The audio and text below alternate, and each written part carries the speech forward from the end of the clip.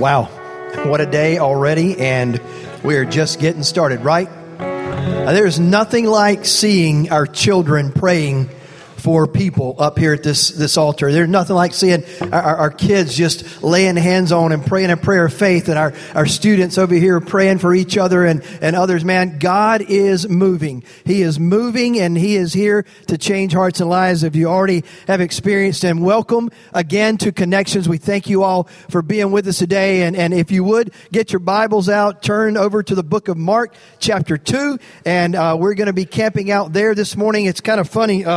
My wife's out of town this weekend, and I had my little guy, Devin, who's 10, with me, and brought him early. He's been great, and it was time to check him in to Sunday school and to get into his class, and he went and checked himself in. He came back and brought me this sticker. I never do this, so she always takes care of that, and I was like, what's up with that? He said, "Here, Dad, you got to wear this." I was like, "Oh, okay. Well, that's good." He said, "No, you got to wear it," because I was kind of putting it to the side and not wanting to put it on. He said, "If you ever want me to come back home again, you've got to wear this sticker." I was like, "Yes, sir. I've got it on. I will not let this thing get out of my sight," because, at times maybe it's tempting not to have him back home for a little while, but overall, I really want him there. I love the little guy. So, you just got to love kids, and what a great thing God is doing. And if you have your handout, go ahead and get that out, a pen or pencil, something to take notes with. Man, we are kicking off a brand new study this morning. You're here on a good day, as every day is a good day to be at Connections. But today we're starting a new series entitled Extreme. And how many of you remember, like me, the extreme movement that took place in the 90s? Any 90s people in here? Woohoo! Let me see your hands. There's a few of us in here, and that catchphrase got to be a very popular thing and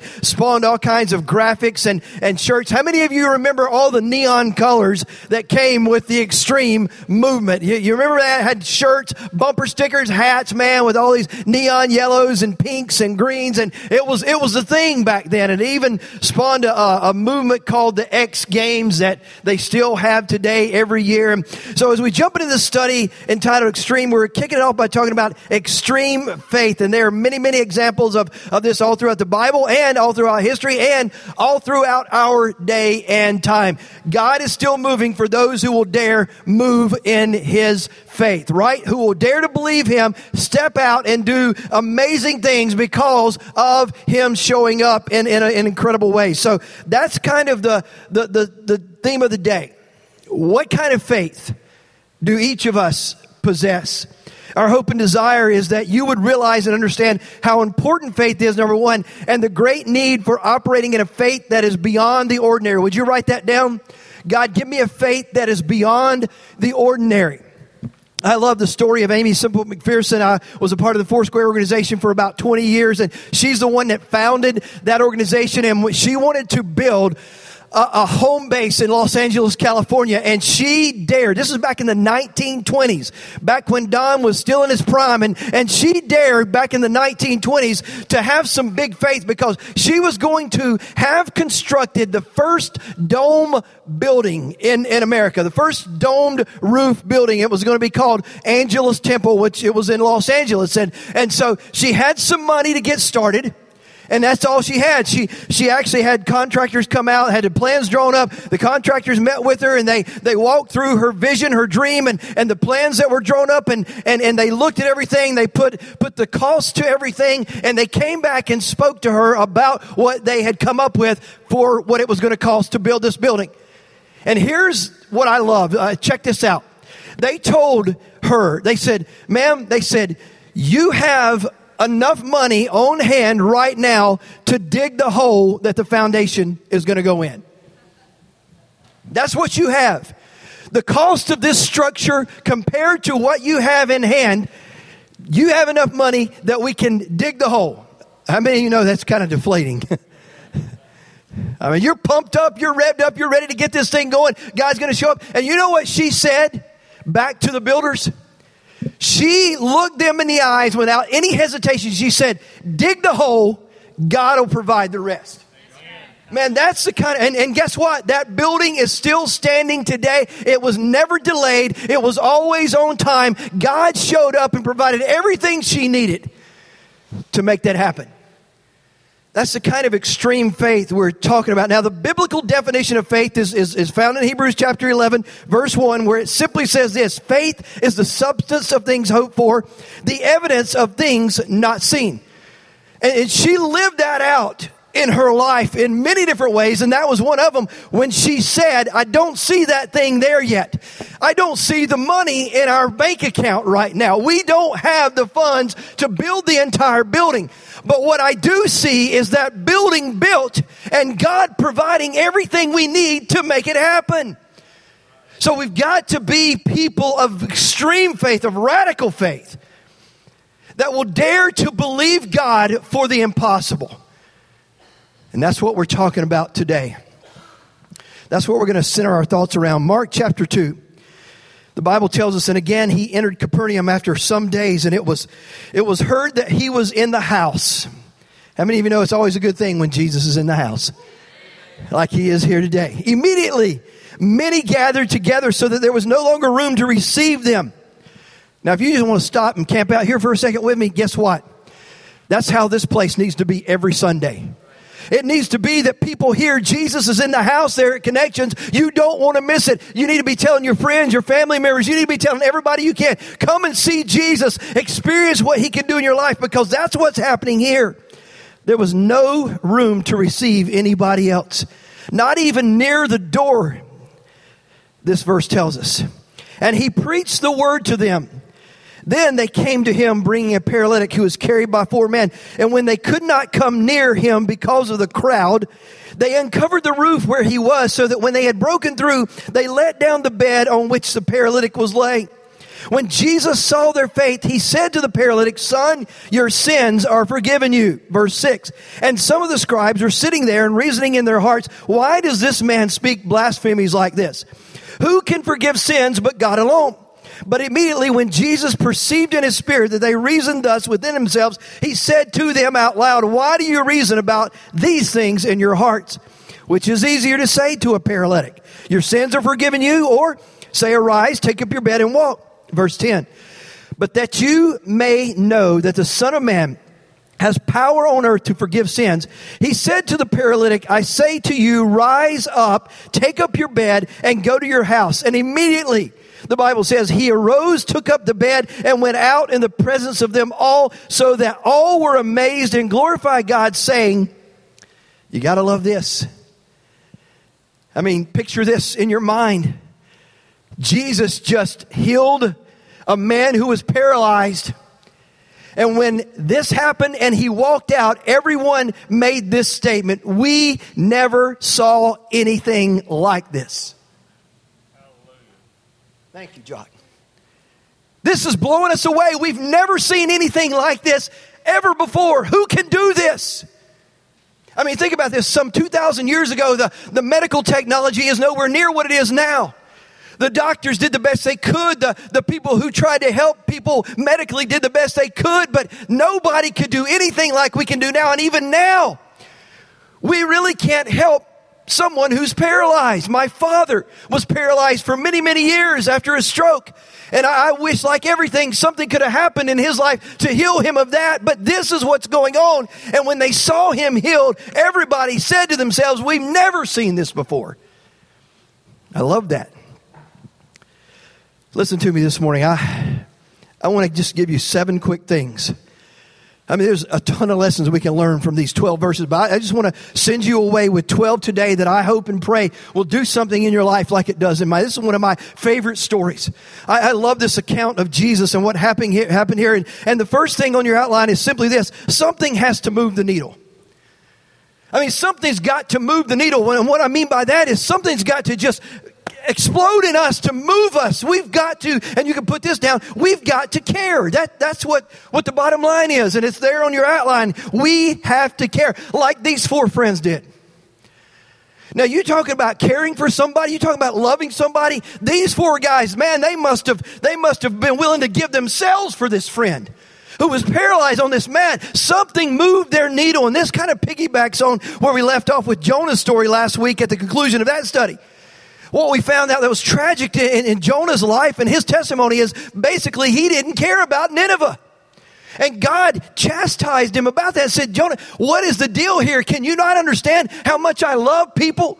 I mean, you've heard that over and over and over again this morning, and I'm thankful that you've heard that, because that is the message everybody needs to hear, that Jesus Christ loves us more than anybody or anything ever will. And right here, we see a love that goes, as I've said before, above and beyond for a friend. Above and beyond.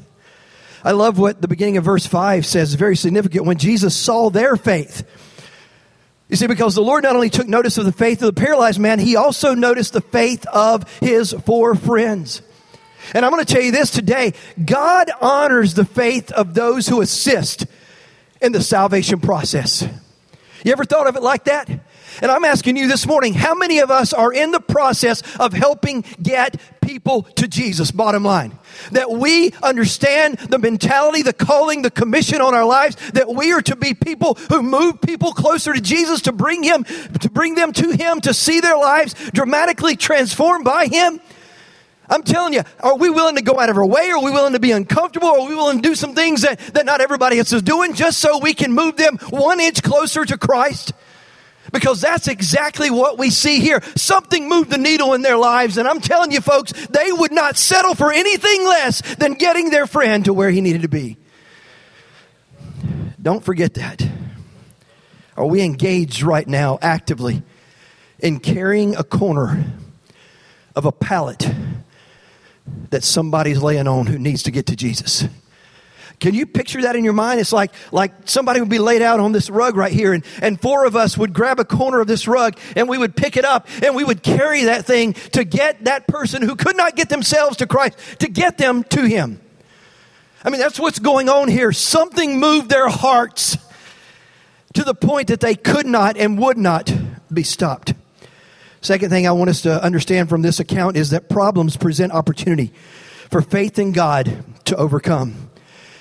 Picture this scene in your minds. The first year of Jesus' earthly ministry, ever since the Sermon on the Mount, he's been out preaching and teaching and healing and casting out demons. And it seems that every time people know he's in an area, they swarm him. They literally mob him.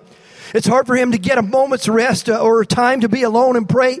And Jesus has sought to escape the crowds, and it would seem that he has returned to Capernaum to kind of seek some rest. But even here, he can't escape. He can't get away from the crowds and get alone with his Father. His one consolation in this gathering, in this house, here at least seems to be that the people have only heard to come to hear him preach. And not necessarily to come and say, heal me, heal me, heal me. And that's important. There's an account over in Luke chapter 8 that tells of a woman who had an illness, an issue of blood, and she feared to approach Jesus face to face. So she fought through a crowd at that point in time. And the Bible says she reached and touched the what? The hymn, like the hymnal that you might get in a traditional church, that kind of hymn. The hem of what? Of his garment. You know, back then they wore those cool robes. And I've kind of thought maybe we need to get back to that. They don't seem to be too restricting. You have a lot of freedom. You can eat a lot, and it doesn't get real tight. I mean, that's a whole other sermon for another day. I'm going to go back to this one. But she pressed through the crowd. She touched the hem of his garment when everybody was pressing around him and glad-handing and patting him on the back and wanting to get close. And guess what? He stopped. He said, "Who touched me?" And when he said that, he said, "Power." I felt power move out of my body. So understand this, Jesus was God in the flesh. He was God, man. Somehow that concoction of being divine and yet being human. It's incredible. It's miraculous. So he could get drained. He could get tired. Remember in the garden before he went to be crucified, he was agonizing in prayer. And the Bible says his sweat was so intense it became as drops of blood. So here Jesus is in this house. He's thinking, man, I'm going to speak to these people. I'm going to preach and teach to these people a little bit. And nobody's coming. And yet he knew what was coming because the God side of him knew that. And so he's in this house. And maybe the paralyzed man had tried to get to Jesus before. Who knows? Maybe he had just missed him on an occasion or two just days before. And maybe he desperately thought, my chance is over with. I won't have another opportunity. But now Jesus comes back to his town and they know where he's at, and they've rushed to the place where they've been told he's going to be. And from the way this man and his friends behave, I want you to get this morning. You can feel the sense of urgency. You can almost sense the desperation. Write that word down somewhere on your outline. Desperation. Have you ever been that way about Jesus? Have you ever been so hungry and thirsty for righteousness that you just, nothing else would satisfy? You just had that burning, that longing desire. I've got to get to Jesus. I've got to be with Jesus. You ever been so caught up in the middle of the week and all kind of stuff's happening and all these demands are pulling on you at work and home and family and stress and ministry and everything else? You just say, man, I have got to push all that to the side, and I've got to find that quiet place, and I've got to get on my face, and I've got to touch the throne room of God and be with Jesus. Now, if you haven't, you might want to check yourself before you wreck yourself. You know, that's not a 90s saying. That's like a 2005 saying. Maybe it's a little outdated, you know. These people were desperate. They were hungry. They've got to see Jesus. Nothing less is going to do. They just can't risk Jesus getting away again. But the Bible tells us that such a crowd that you couldn't even get close to the house, nevertheless, get near the door. They sit down together and they begin to talk and think and try to figure this thing out. And there's no room in the house. People are crowding the door and they're blocking the windows. So how else are we going to get in? They wonder. And then one of them comes up with this idea. Well, there's nobody up on the roof. Don't you love creative thinkers? I mean, for years we called it outside the box thinkers. I wonder if we could just dig a hole in the roof and then we could let him down in front of Jesus. And another friend kind of said, well, but here's the deal. We just can't drop him through the hole. I mean, that would be a little painful. You know, whoop, boop. Oh, wow. It's not the fall. It's that sudden stop, that landing that kind of hurts. So he says, well, what about this? A third friend pipes up and says, maybe if we had some ropes, we could maybe lower him down gently. As Mr. Jenkins likes to say, you got to turn that heat system on gently. I don't know. Is there a way to do that? I mean, mine just is a switch. Okay. So they come up with this great idea. They're going to lower him down with ropes. That's got to do it. So they go and dig up some ropes somewhere and come back. And number 3, it's time for the bold and the beautiful. I say that. I'm not talking about your stories, ladies, or some men in here. I hope not. Not only are they about to destroy the roof of someone else's home, think about this. Not only are they about to disrupt a session being taught by Jesus, but they are about to barge into a meeting with some very important people of the day and time. Can't lose my sticker. I've got to make sure that stays on here so I can get my son. I mean, all this is going on, and in the matter of just a few moments, I would think that it's just kind of a split-second decision. And what a bold move it's going to be, and how beautiful it is that these guys are willing to do this. And there's some dignitaries in there. It says in Luke chapter 5, verse 17, that these are the religious leaders here from all over Galilee, as far off as Judea and Jerusalem. Some may have traveled as long as a couple of days to get there. And you may ask, why are these religious leaders there? Well, they want to know what this new teacher has to say. They want to know what his message is. They're trying to catch him in some lies and some things they don't agree with. It's a serious meeting with some serious people, and the paralytic and his friends are about to barge in and crash the party. But you know, the paralytic's friends, they don't care. They don't care if they ruin the roof. They don't care if they upset the meeting, and they don't care who's in the house with Jesus. All they care about is that they have a friend who is sick. Now, here's where we got to get to in our walk with Christ. We've got a friend who has a need. We've got somebody in our family who is sick. We've got somebody who's lost in their sins. We've got people around us who desperately need to get to Jesus. Maybe that's us. And we don't care if we have to march down to the front of the church and fall at the altar and cry out to Jesus in the middle of Pastor Robert's message, or in the middle of our worship time, as we call it, or whatever. We just want to see Jesus. We've got to get to him. Period. That's the bottom line. So they push all that other stuff aside, and they come to this place, number 4 in your outline, where it's go time. Now they get up on the roof somehow, some way, with their paralyzed friends. Maybe they were doing a little crowd surfing like you do at concerts sometime. Everybody tried that before, right? That's fun. No, I haven't either. I'm just kind of assuming it'd be interesting. And maybe the crowds get into it. Yeah, we got it. Where's the beach balls at? Let's bounce them around. Let's crowd surf. Let's get these dudes over to the house. And they get up on the roof. But you know, there's this do or die time that you call it that we've talked about for years in our society. And they're up on the roof. They've got their friend. They got the ropes. They've got the pallet. They've got everything they need. But do they have the faith to go through with it? Well, if you weren't asleep about 10 minutes ago, you know they did, because you heard us read through the passage of Scripture here. They went for it. They made it happen. And can you imagine what's going on at this point in time? I mean, Jesus is in the house and he's sitting there teaching and speaking to these people, and they're soaking it in. I'm sure there was just silence as he spoke, and you could probably hear a pin drop outside of his voice. And then all of a sudden, stuff starts falling from the roof, and you hear these noises up there, and stuff's being peeled away. And I'm assuming that everybody just kind of stopped. I was thinking, okay, what's going on here? And Jesus is just sitting. He knows. And all of a sudden, in the midst of stuff falling on people's heads, you know, that's not neat. I mean, people are probably just scooting out of the way going, okay, don't want to be under there, and they're just pressing in like sardines to get away from that spot, wherever it is. And all of a sudden, this guy comes lowered down on this pallet with these ropes and boop, to the ground gently. Keep Mr. Jenkins happy. And so Jesus is just standing there, and everybody else is probably thinking, what's he going to do?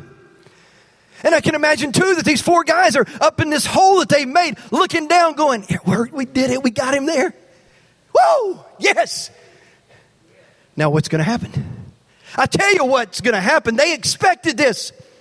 They expected what happened to happen.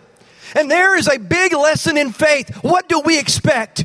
When we pray, when we believe, when we step out, when we go for it, when we start tearing that roof apart and making that space to lower our friend down, what are we really expecting to happen once he gets to Jesus? Man, it just comes a point in time where it's go time. And I believe with all my heart, for many of you in this room and many that are watching right now and are listening to this, I believe your go time is just sitting there waiting on you. I believe for many of you, it's been there. I believe for numbers of you that go time has just been kind of sitting and waiting, and it's all up to you, and you've been hesitating. Whatever it is in your life that the Lord has prompted you and saying, step out in faith. And watch what I do. It's time. The time is now. And it was for them. And they went for it. And their expectation was that Jesus was going to show up and do a miracle in their friends' lives.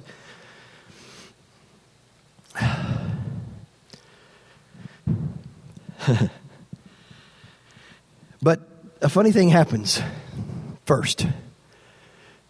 Jesus looks at him and basically says, son, your sins are forgiven you. Whoop, time out. Hold up. Jesus, that's a good thing. But that's really not what we were after here. I mean, I'm sure the four guys, they might have even been talking from the hole in the roof. You go, wait, Jesus, listen. Here's the thing about that. That was very challenging for everybody in this scenario. I mean, think about this. These theologians, they're thinking theology. They have come to hear who this guy is, what he believes, what he's teaching, and they kind of expected something like this. So then they were just sitting there with their arms folded up thinking about, who does this guy think he is that he can forgive sin? Only God has the power. I can kind of hear them saying it like that for some reason. I don't know. Only God has the power to forgive sin. So he's kind of blowing them away. His buddies are up on top of the roof still thinking, man, wait a minute, this is not what we wanted, and all this is going on. And maybe Jesus waits for a couple of minutes, and then he addresses those theologians, and he said, well, why are you thinking these things in your hearts? Can you kind of imagine him backpedal? Well, what do you mean? We're not thinking. We're thinking about lunch and a little bit. We're thinking about who's going to fix this roof. We're not. He's like, no. I know what you're thinking. I know you're already accusing me of blasphemy by saying that I can forgive sin. So why are you thinking that? And then he asks this question, which is easier? To say to you, your sins are forgiven, or to say, get up and walk? But that you may know that the Son of Man has authority on earth to forgive sins. He said to the paralyzed man, I tell you now, get up and take up your mat and go home. Man, he read those religious leaders their rights. He basically said, I don't care who you think I am telling you right now who I am. And I am that I am has sent me. And I am that I am. How about that? And you can question it, you can fight it, you can push back on it, you can do whatever you want to do, but it's not going to change. You can even put me on that cross and take my life, earthly life here, and it doesn't matter. It's not going to change the fact that I am God incarnate. And I am here to do everything that He has sent me to do. So, man, there's more to the story here than what we think is going on. Yeah, this guy, he's a part of the story who's paralyzed. But it runs a whole lot deeper, folks. I'm here to tell you this morning, if you're not convinced of who God is, allow the Holy Spirit to introduce you to the real Jesus. The one who walked on water, the one who calmed the storm, the one who raised the dead, the one who gave blind their sight, the one who raised up paralyzed people, the one who overcame death, hell, and the grave. That's who Jesus is, God incarnate, the Son of the living God, with all the power of heaven at His disposal. Boy. And then all of a sudden, immediately, this man feels warmth that probably starts from the center of his being, works his way down to his limbs, and then he realizes something in his head. I'm healed. And I can only imagine him jumping up on his feet for the first time maybe ever, and running and shouting and saying, I'm healed, and grabbing up that mat that he's been laying, that's been his home for so many years, and running out, praising God. Man, you got to love that. And number 5, please don't miss this. Back to the question of why did Jesus say your sins are forgiven? Why not your body is healed? Are you ready for the answer? I'm asking you that question. Here it is. Are you ready? Are you sure you're ready? All right. You said you were, so here goes. You know, Jesus always gives us what we need, not always what we want. Always gives us what we need. This man needed, just like we do, to be forgiven of his sins. That's the greatest need. That was the message. That is part of the reason why Jesus said what He said. So that those theologians could hear it, so that everyone else could hear it, so that we could read of it here 2,000 plus years later in Belmont Connections Church on the first Sunday of November 2018, that Jesus has come to set us free, to forgive us of all of our sins and cleanse us from every unrighteousness. It's the only time in all the Gospels that a sick man has ever been told his sins are forgiven him. Jesus chose that setting, that audience, to make that announcement. He had come to bring forgiveness to all of mankind. Number 6, through the roof and out the door. That's what happened. This paralyzed man was lowered through the roof of the house into the room where Jesus was. Jesus forgave him and He healed him. And he ran out the door, praising God. What a dramatic way to finish this testimony. Can you picture that in your mind's eye right now? We probably all know someone who's bound to a wheelchair, who can't walk, who paralyzed or bedridden. Can you see them in your mind's eye getting up for the first time in years, maybe in their whole lives, and running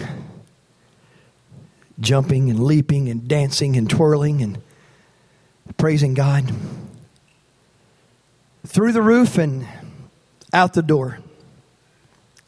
Now we know, some of you are, well, Pastor, God doesn't always heal, and we know that. The Apostle Paul suffered with some type of affliction, and he prayed and asked God 3 different times, and God would not remove that thorn in his flesh, yet he never gave up on God.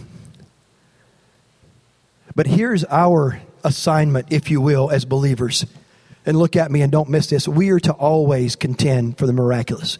We are always to believe God for everything that we need. We are always to call out to Him in faith, believing and trusting in Him, because you never know when that miracle is going to happen. You never know when He's going to show up and do something profound in this manner. Never stop believing and calling on Him. And the last thing I want to share with you this morning is simply this. So what through the roof experience is waiting for you? And when it comes, will you go for it? What is it? Might be some ministry that God has been pushing you towards, been calling you to. It might be some move to walk across the street to a neighbor that you've had contention with and just share the love of Christ and ask for forgiveness. It might be that you're going to work tomorrow and you're going to share your faith with somebody that you've kind of tried to avoid. I don't know what it is. It might be a physical healing that needs to take place in your life or somebody else's. But here is what I do know. We all come to those moments in life as believers in Christ. And if you're not a believer, it might be that God, I know it is, that God is calling you to come and pick up your cross and follow Him and allow the forgiveness of the Holy Spirit to just wash over you and change you for eternity. Whatever that moment is that is awaiting us, will we go for it? The Bible tells us in the book of Acts and beyond that the early Christians turned the world upside down as they shared Christ with others. They didn't have the many tools for evangelism that we have today, the literature, the video, the audio tapes, the radio, the TV, the everything else that we've got, the media outlets, the big church buildings for evangelistic campaigns and any of that. They were creative by necessity. They didn't conclude that difficult circumstances and hard times and unfriendly political climate meant that the timing was bad for bringing others to Christ. No, they never even considered that. If we had been the friends of that sin-sick, paralyzed man, would we have concluded that God had just closed this door? I mean, we showed up and everybody's mobbed around this house and you can't even get close to the door and we're not getting in. So guess what? Sorry, pal, we'll just have to cart you back home and maybe He'll come back through again another time and the conditions will be right. The conditions aren't always going to be just lined up perfectly for us. Many times we're going to have to push through the crowd like the woman with the issue of blood. She fought through the crowd and she crawled on her hands and knees. And the Bible says she was able to just touch the bottom part of His robe, the hem of His garment at the bottom. These 4 friends loved their friend so much they said, we will not be stopped. The door is not closed. Just because you face adversity at times does not mean that God doesn't want this for you.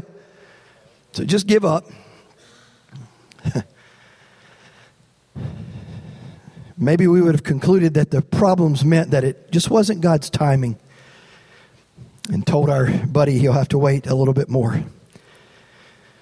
Or would we have been like the faithful 4? Don't you love that? The faithful 4. Who creatively engineered a way to get their hurting friend to Jesus. As you close your eyes for just a moment, I want to ask this question. What kind of faith do you have? What kind of faith do you have today? The Bible tells us that without faith, it's impossible to please God. The Bible also tells us that every person has been given a measure of faith. So here's the reality of that. Just like every one of us has been given a bicep and a tricep and pecs and all these muscles that make up our body, it's what we choose to do with those things that's going to tell the story. Do we choose to work on those things, to build strength in those muscles, to work out and exercise and grow those things? Or do we choose to sit on the couch and keep eating Doritos and the remote in hand and never moving, never working anything out, never exercising, never growing, and seeing those workout commercials come on TV and those infomercials saying, man, aren't those people lucky? No, they aren't lucky. They've worked their tails off to exercise and grow. And the same principle applies to the faith that God has given to each one of us. What are we doing with the faith that we have? Are we growing it into a force for the kingdom of God, or just letting it lie dormant? Never working, never acting on it, never stepping out, never growing the faith. If you're in this room right now and your eyes are still closed for just another moment, and you would say, you know what? Right now in this moment, I want to use my faith to put my complete trust in Jesus as my Lord and Savior. I came into this room today, or I'm watching or listening right now, and I don't have that relationship that I need with Him. And I want to surrender my life to Him right now. Would you just raise your hands across this room? And maybe you're watching or listening right now. Would you just raise your hand as well? I can't see it, but God sees it. How many of you would just say, today's my day to step out in faith to believe for Jesus to save my life? Thank you. Anybody else? Anyone else? Those of you watching right now, thank you. Maybe you're in here and you say, you know what, Pastor, I've got friends. Some of them are in low places right now. And boy, they need a miracle. They need Jesus to touch them.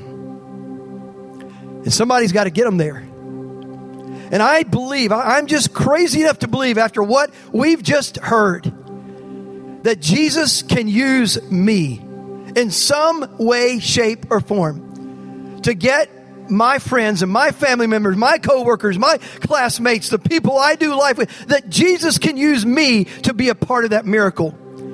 I'm believing that right now, and I'm asking God to strengthen my faith. Would you raise your hands across this room this morning? God's put it on your heart. Yes, ma'am. Yes, ma'am. Yes, ma'am. How many others? Yes, yes, yes, yes. Matter of fact, just stand up. I can't keep up with the hands going up. If you're in here and God's putting that on your heart specifically and directly and powerfully, not right now, would you just stand to your feet with all these others that are standing across the room? Thank you. Thank you. Thank you. Maybe you didn't raise your hand, but the Holy Spirit's speaking to your life about something in your life of getting a friend or family member or somebody to Jesus. And one last area I just want to ask, maybe you've been in here and you've kind of been sitting on the couch and your faith has not been worked and strengthened and grown and stretched and what it needs to be. But today, the Lord's quickened your heart and challenged you and said, the time is now to get up and go for it. Start peeling back on that roof and creating a hole and see what I can do. And if that's your life in this room right now, would you just stand to your feet with all these across the room as well and join them today in making a proclamation that something is going to change in your life? Thank you. Thank you. Yes. Anybody else? Just stand up right there. Yes. Thank you. The time is now to go for it.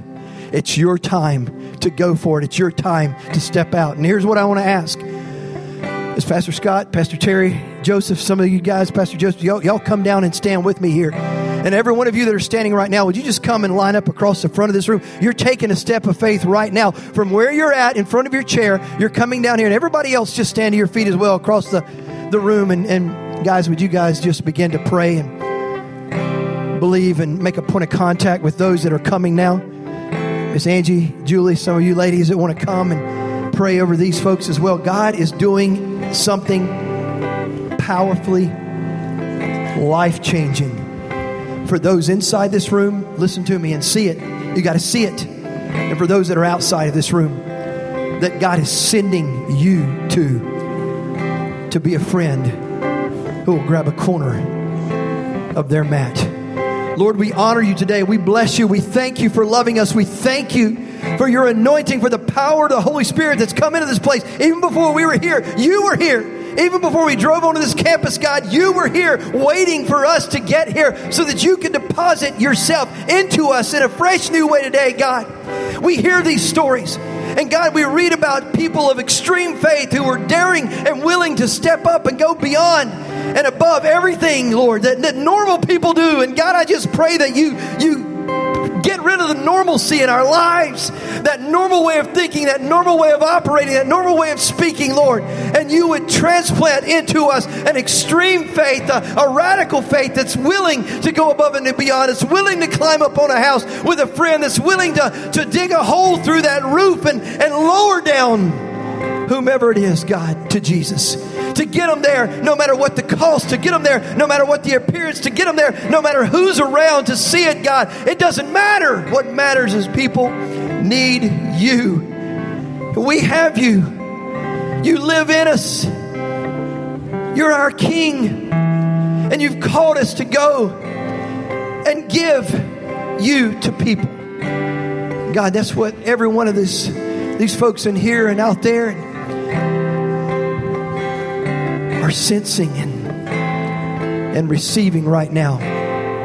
Big faith, extreme faith, radical faith, faith that just won't settle, faith that'll crash through the quitting points, faith that'll just keep pressing on and never give up and never surrender. That kind of faith. Thank you, Lord. They're world changers right here in this room.